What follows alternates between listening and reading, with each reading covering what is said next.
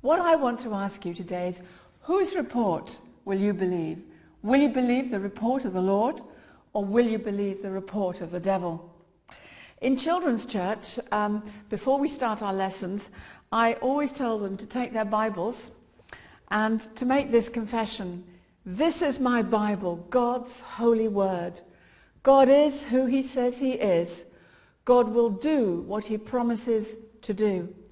I am all that God says I am, and I can do everything that God says I can do. And we need to get that really into our hearts. I was just thinking of Michael Jackson the other day. I saw some old video clips of his on television, and when he was a young boy, I thought he was so good looking. He really was a lovely looking boy. But I understand reports say that his father said that you're ugly. In particular, your nose is very ugly. And we saw the results of that because Michael never recovered from those words, really until the day he died. And that's why he went through all that horrendous plastic surgery as well as other things. And I hate to say it, but I felt that he made himself ugly. If only he'd stayed as God had made him. He looked great. He looked beautiful. I thought he was fantastic.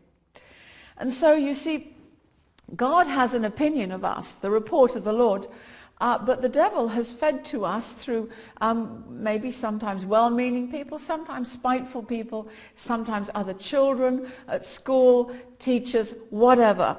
The world has an opinion of us. And so what I want to ask you today, as I did earlier on, whose report will you believe? The choice is ours. And so I would like to ask you another question. How do you see yourself? In other words, what picture of yourself do you have on the inside of you? And as I was preparing this, it actually brought tears to my eyes, because the picture that I had on the inside of me was diametrically opposed to the picture that the Lord had shown me. One day I said, Lord, how do you see me? And instantaneously, on the inside of me, I saw a picture of myself, young, full of confidence and power and success. I mean, godly success. I mean, I was just an overcomer in this flash of a picture. Sadly, I decided to go with the one that I had originally because it seemed more humble, you know, downtrodden, bedraggled, the butt of people's jokes, that kind of thing. And I bitterly regret it. That's why tears came to my eyes, because I hadn't believed the report of the Lord. But I do pray, I have prayed, that as I'm speaking, that God will show you a picture of yourself, how he sees you, who you really are, not the picture that the world has put upon you. It's been like a net that's been thrown over you, and it's wrong. It's from the devil. It is not right. And so my mum used to carry a picture around of me and my brother. I mean, even when we were in our 30s, etc., she would show this photograph of me when I was 18. You know, people would say, that's not you, is it really? But anyway, she loved it. And she said, oh, this is my Hillary and this is my Gordon. Well, it says that your name is imprinted on the palm of the hand of the Lord. And he said, this is my beloved child, who I love and adore. And so God has a picture of you. And as a man thinks in his heart, as he believes, what a man believes about himself, he is. We become that. Did you know that a large percentage of people's problems actually stem from how they feel about themselves? And so many of us derive our sense of worth by what we do, not by who we are in Christ Jesus, but by what we do. That's what led me to do lots of different jobs that looked exciting. So I thought, by doing these particular jobs, like I worked in an embassy, I worked with Union Castle Shipping Company, I did all sorts of things, glamorous jobs, which actually were not glamorous and they were not fulfilling. But in fact, I thought that made me seem a successful person. And so when we base our self-worth on the opinions of other people, or what we think they think about us, it causes us to become, let's say, addicted to their approval. And we can, put so much energy into pleasing them. That's good to please people. But these particular people, we can put so much energy into being what they want us to be, making ourselves what they want us to be. And actually that is opening up a whole realm of suffering and misery. But there's a story in the Bible, obviously it's a true story, about the 12 spies that Moses sent into the promised land to spy out the land. God had told him to choose these spies. And they went in and they all agreed that it was a fabulous place. I mean, the fruit was absolutely amazing. It was so big, it was prosperous, it was a beautiful place. But 10 of them came back with an evil report. Now in the Bible that means a negative report, a report that's opposite to what God is saying. And so here we have in Numbers chapter 13, and it goes from verse 2 to verse 33. But I'm going to pick out a couple of verses, verse 30 and verse 33. And so they brought back a negative report, and all the people were upset and they were crying and goodness knows what. So verse 30, Caleb quieted the people before Moses and said, "Let us go up at once and take possession, for we are well able to overcome it." He was trusting in the power of God to give them the victory. Verse 33, and the others argued, and they said, "There we saw the Nephilim." Now these are the giants, the descendants of Anak. "There we saw the giants, the descendants of Anak, and we were like grasshoppers in our sight." And so we were in their sight. Now to say we were like grasshoppers, it's like saying we were just like mere insects in our sight and in their sight. Do you know the result of that was that those people never ever went into the promised land.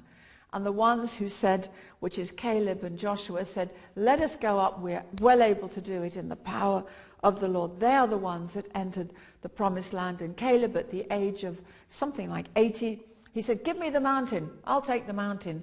And he did, as his possession. So I ask you again, whose report will you believe? Will you believe the report of the Lord, his report about you? Did you know that it's absolutely not necessary to be approved by certain people? And as I said, one glance from them and it ruins our whole self-worth.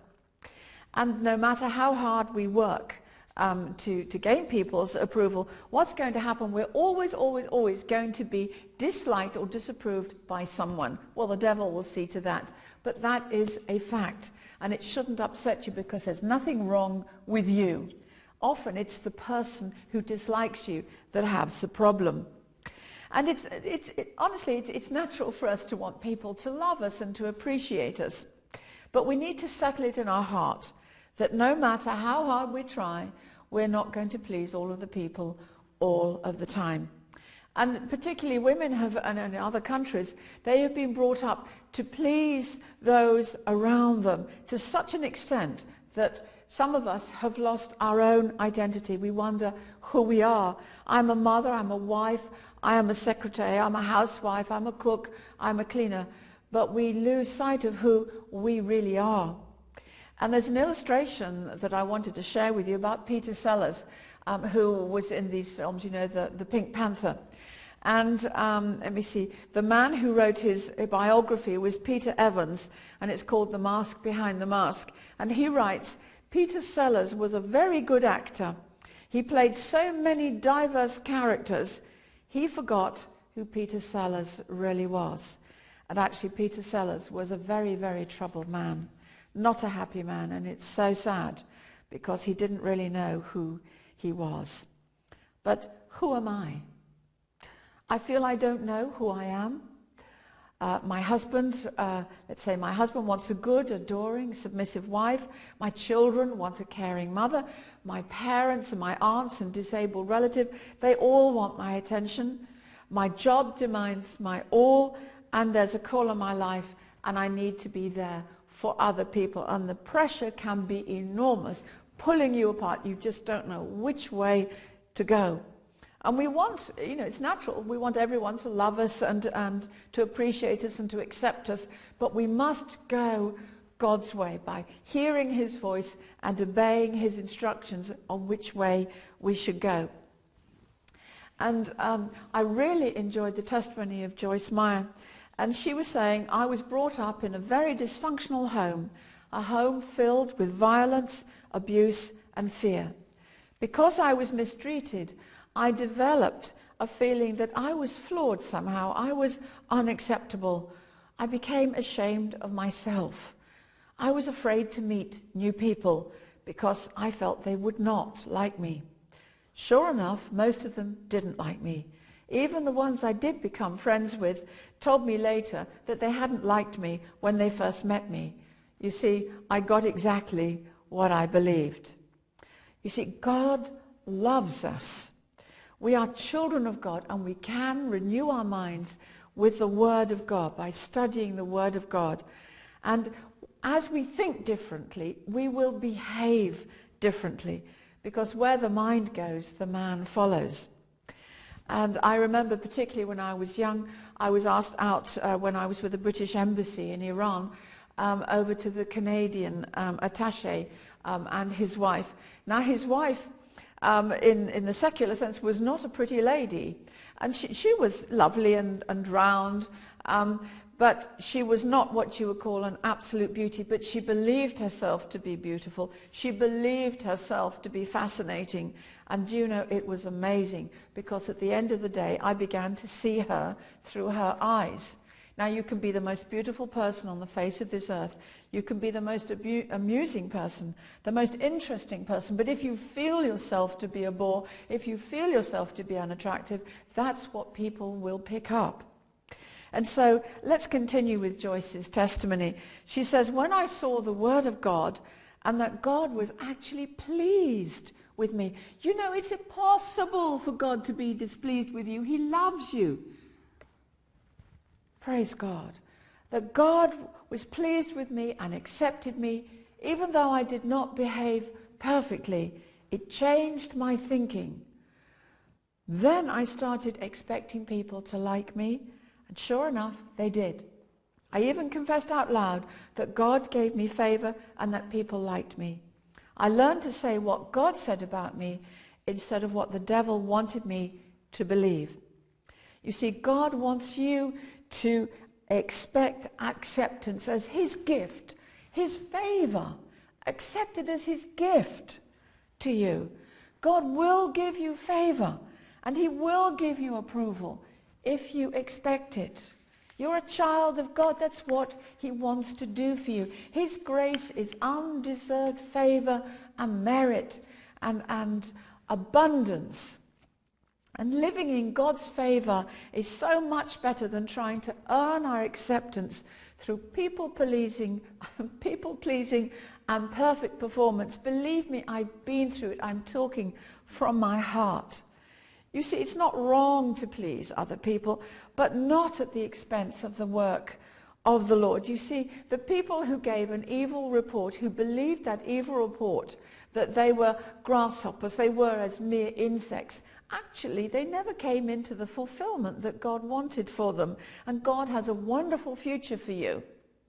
And I honestly believe it's God's will for each and every one of us to be secure in his love, rooted and grounded in his love, as Paul prays in Ephesians. Because I know from personal experience, lack of self-confidence can torment you. And actually, it keeps us from the blessings that God intends for us. We feel inadequate. We're not able to approach people. We can suffer from acute shyness. It's not believing what God says about us. It can even hinder us from sharing the gospel, and we don't want that. You see, the cure is that our foundation, our security is in knowing that who we are in Christ Jesus, knowing that you are loved of God, accepting his unconditional love. Okay, your performance isn't perfect. Okay, we sin. He knows that we sin. He knows that we're frail. We've all got feet of clay. but accepting ourselves as we are, even though we have weaknesses and we're not perfect. Accept yourself as you are. Be kind to yourself. When someone has come from an abusive background, they are left from suffering insecurities. Now, my parents loved me. I was very secure in their love. But in fact, school was a whole different game, actually. And after we become a Christian, we can still suffer. Why do we suffer? Because we're not actually seeing that image on the inside of us is not the same that God has for us. And we don't know who we are in Christ. And we're not rooted and grounded in his love. That's why we feel uncertain and insecure. You know, there was a time when Derek and I were called to go and preach in a country that was hostile to the gospel. Many people tried to tell us not to go, but Derek was determined. I would have turned tail straight away, but he was determined to go. And I thank God he was, because it was absolutely wonderful and marvelous, and God took such great care of us. But before we went, I remember waking up in absolute terror. And the Lord said very strictly to me, if you knew how much I loved you, you would never be afraid again. If you know how much God loves you, you will be secure in his love. And so we may actually accept Ephesians 2:10, for we are his workmanship. You are his masterpiece, created in Christ Jesus for good works, which God has prepared beforehand that you should walk in them. And also in Corinthians it says, if any man be in Christ Jesus, he is a new creature. Behold, old things are past, all things have become new. And we need to agree that we are a new creature, and we've been given a fresh start and a new and wonderful future, and we need to speak it out. And if we still see ourselves as a failure, someone who's unlovable, unacceptable, seeing ourselves like this, constantly we're going to be frustrated. No real peace or lasting joy. Why? Because of that poor self-image. And you may feel that nobody likes you. And these feelings cause you to act as though, well, I don't really need anybody. Deep down, actually, we care very much. And we do want people to love us. And we do try very hard to be acceptable. But actually, don't do this. God wants you to be the best you that you can be. I spent years wishing that I was a hard-hearted, obviously a very attractive businesswoman. That's what I wanted to be. And I thank God he never allowed me to be that. But that's what I wanted to be. According to the Word of God, we are valuable. You are highly valuable. And you know, it talks about the man who found a pearl of great price in a field.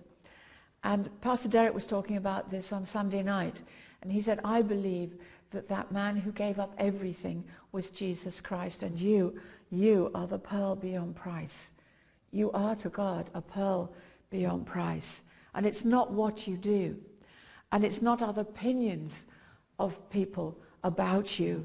You see, when God looks at you, he sees you in Christ Jesus. He sees the righteousness of his Son, Jesus Christ. He sees you filled with the Spirit of God. He sees you victorious in him.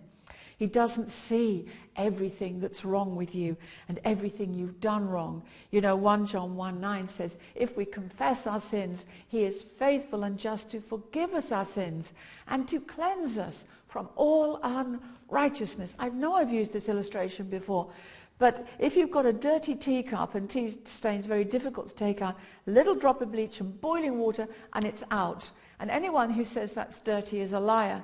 God has so cleansed you with the blood of Jesus that anyone who points the finger at you, they're lying. It's not true. God declares that you have great worth and great value by the very fact that he sent his beloved Son to die for us on the cross. We are not dependent upon our performance rating.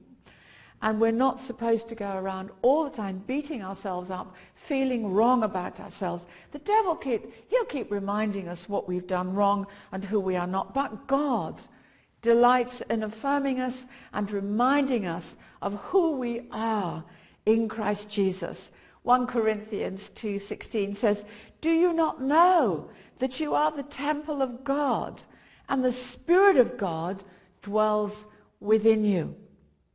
And also Philippians 4:13, "I can do all things through Christ who strengthens me," who continually infuses me with his strength, his power, his wisdom, his ability. I ask you, whose report will you believe? Will you believe the report of the Lord, or will you believe the report of the devil? And where does insecurity come from? I'll tell you where it comes from. Looking inside at our weaknesses, our flaws, our inabilities. We get freedom from these insecurities when we look away from all that distracts. Let's call them lying vanities.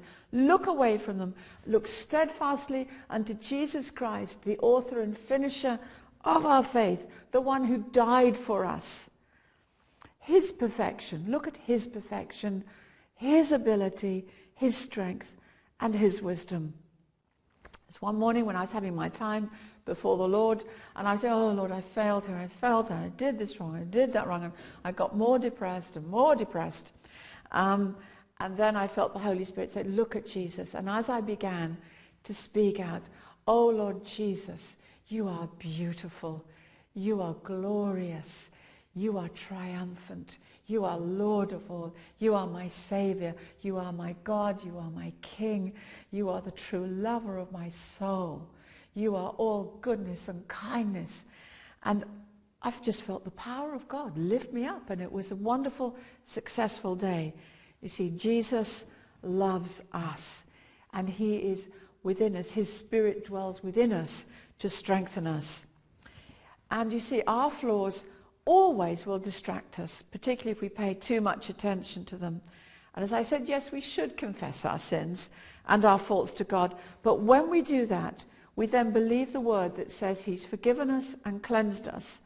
And we should trust him to change us in his own way and his own timing, and to accept who we are in Christ Jesus. Thanks be to God that I am more than a conqueror through Christ who loved me. Let's understand and accept, no, we're not perfect, but you know we are on our way. Accept that. And okay, we're not where we ought to be, and we may have a way to go, but we're a long way from where God has brought us from. And let me just assure you, as long as your heart is soft and tender towards the Lord, it's all he needs in order to work in us his great and wonderful work. You see, his approval is all the approval that you have need of. Whose report will you believe? Will you believe the report of the Lord, or will you believe the report of the world?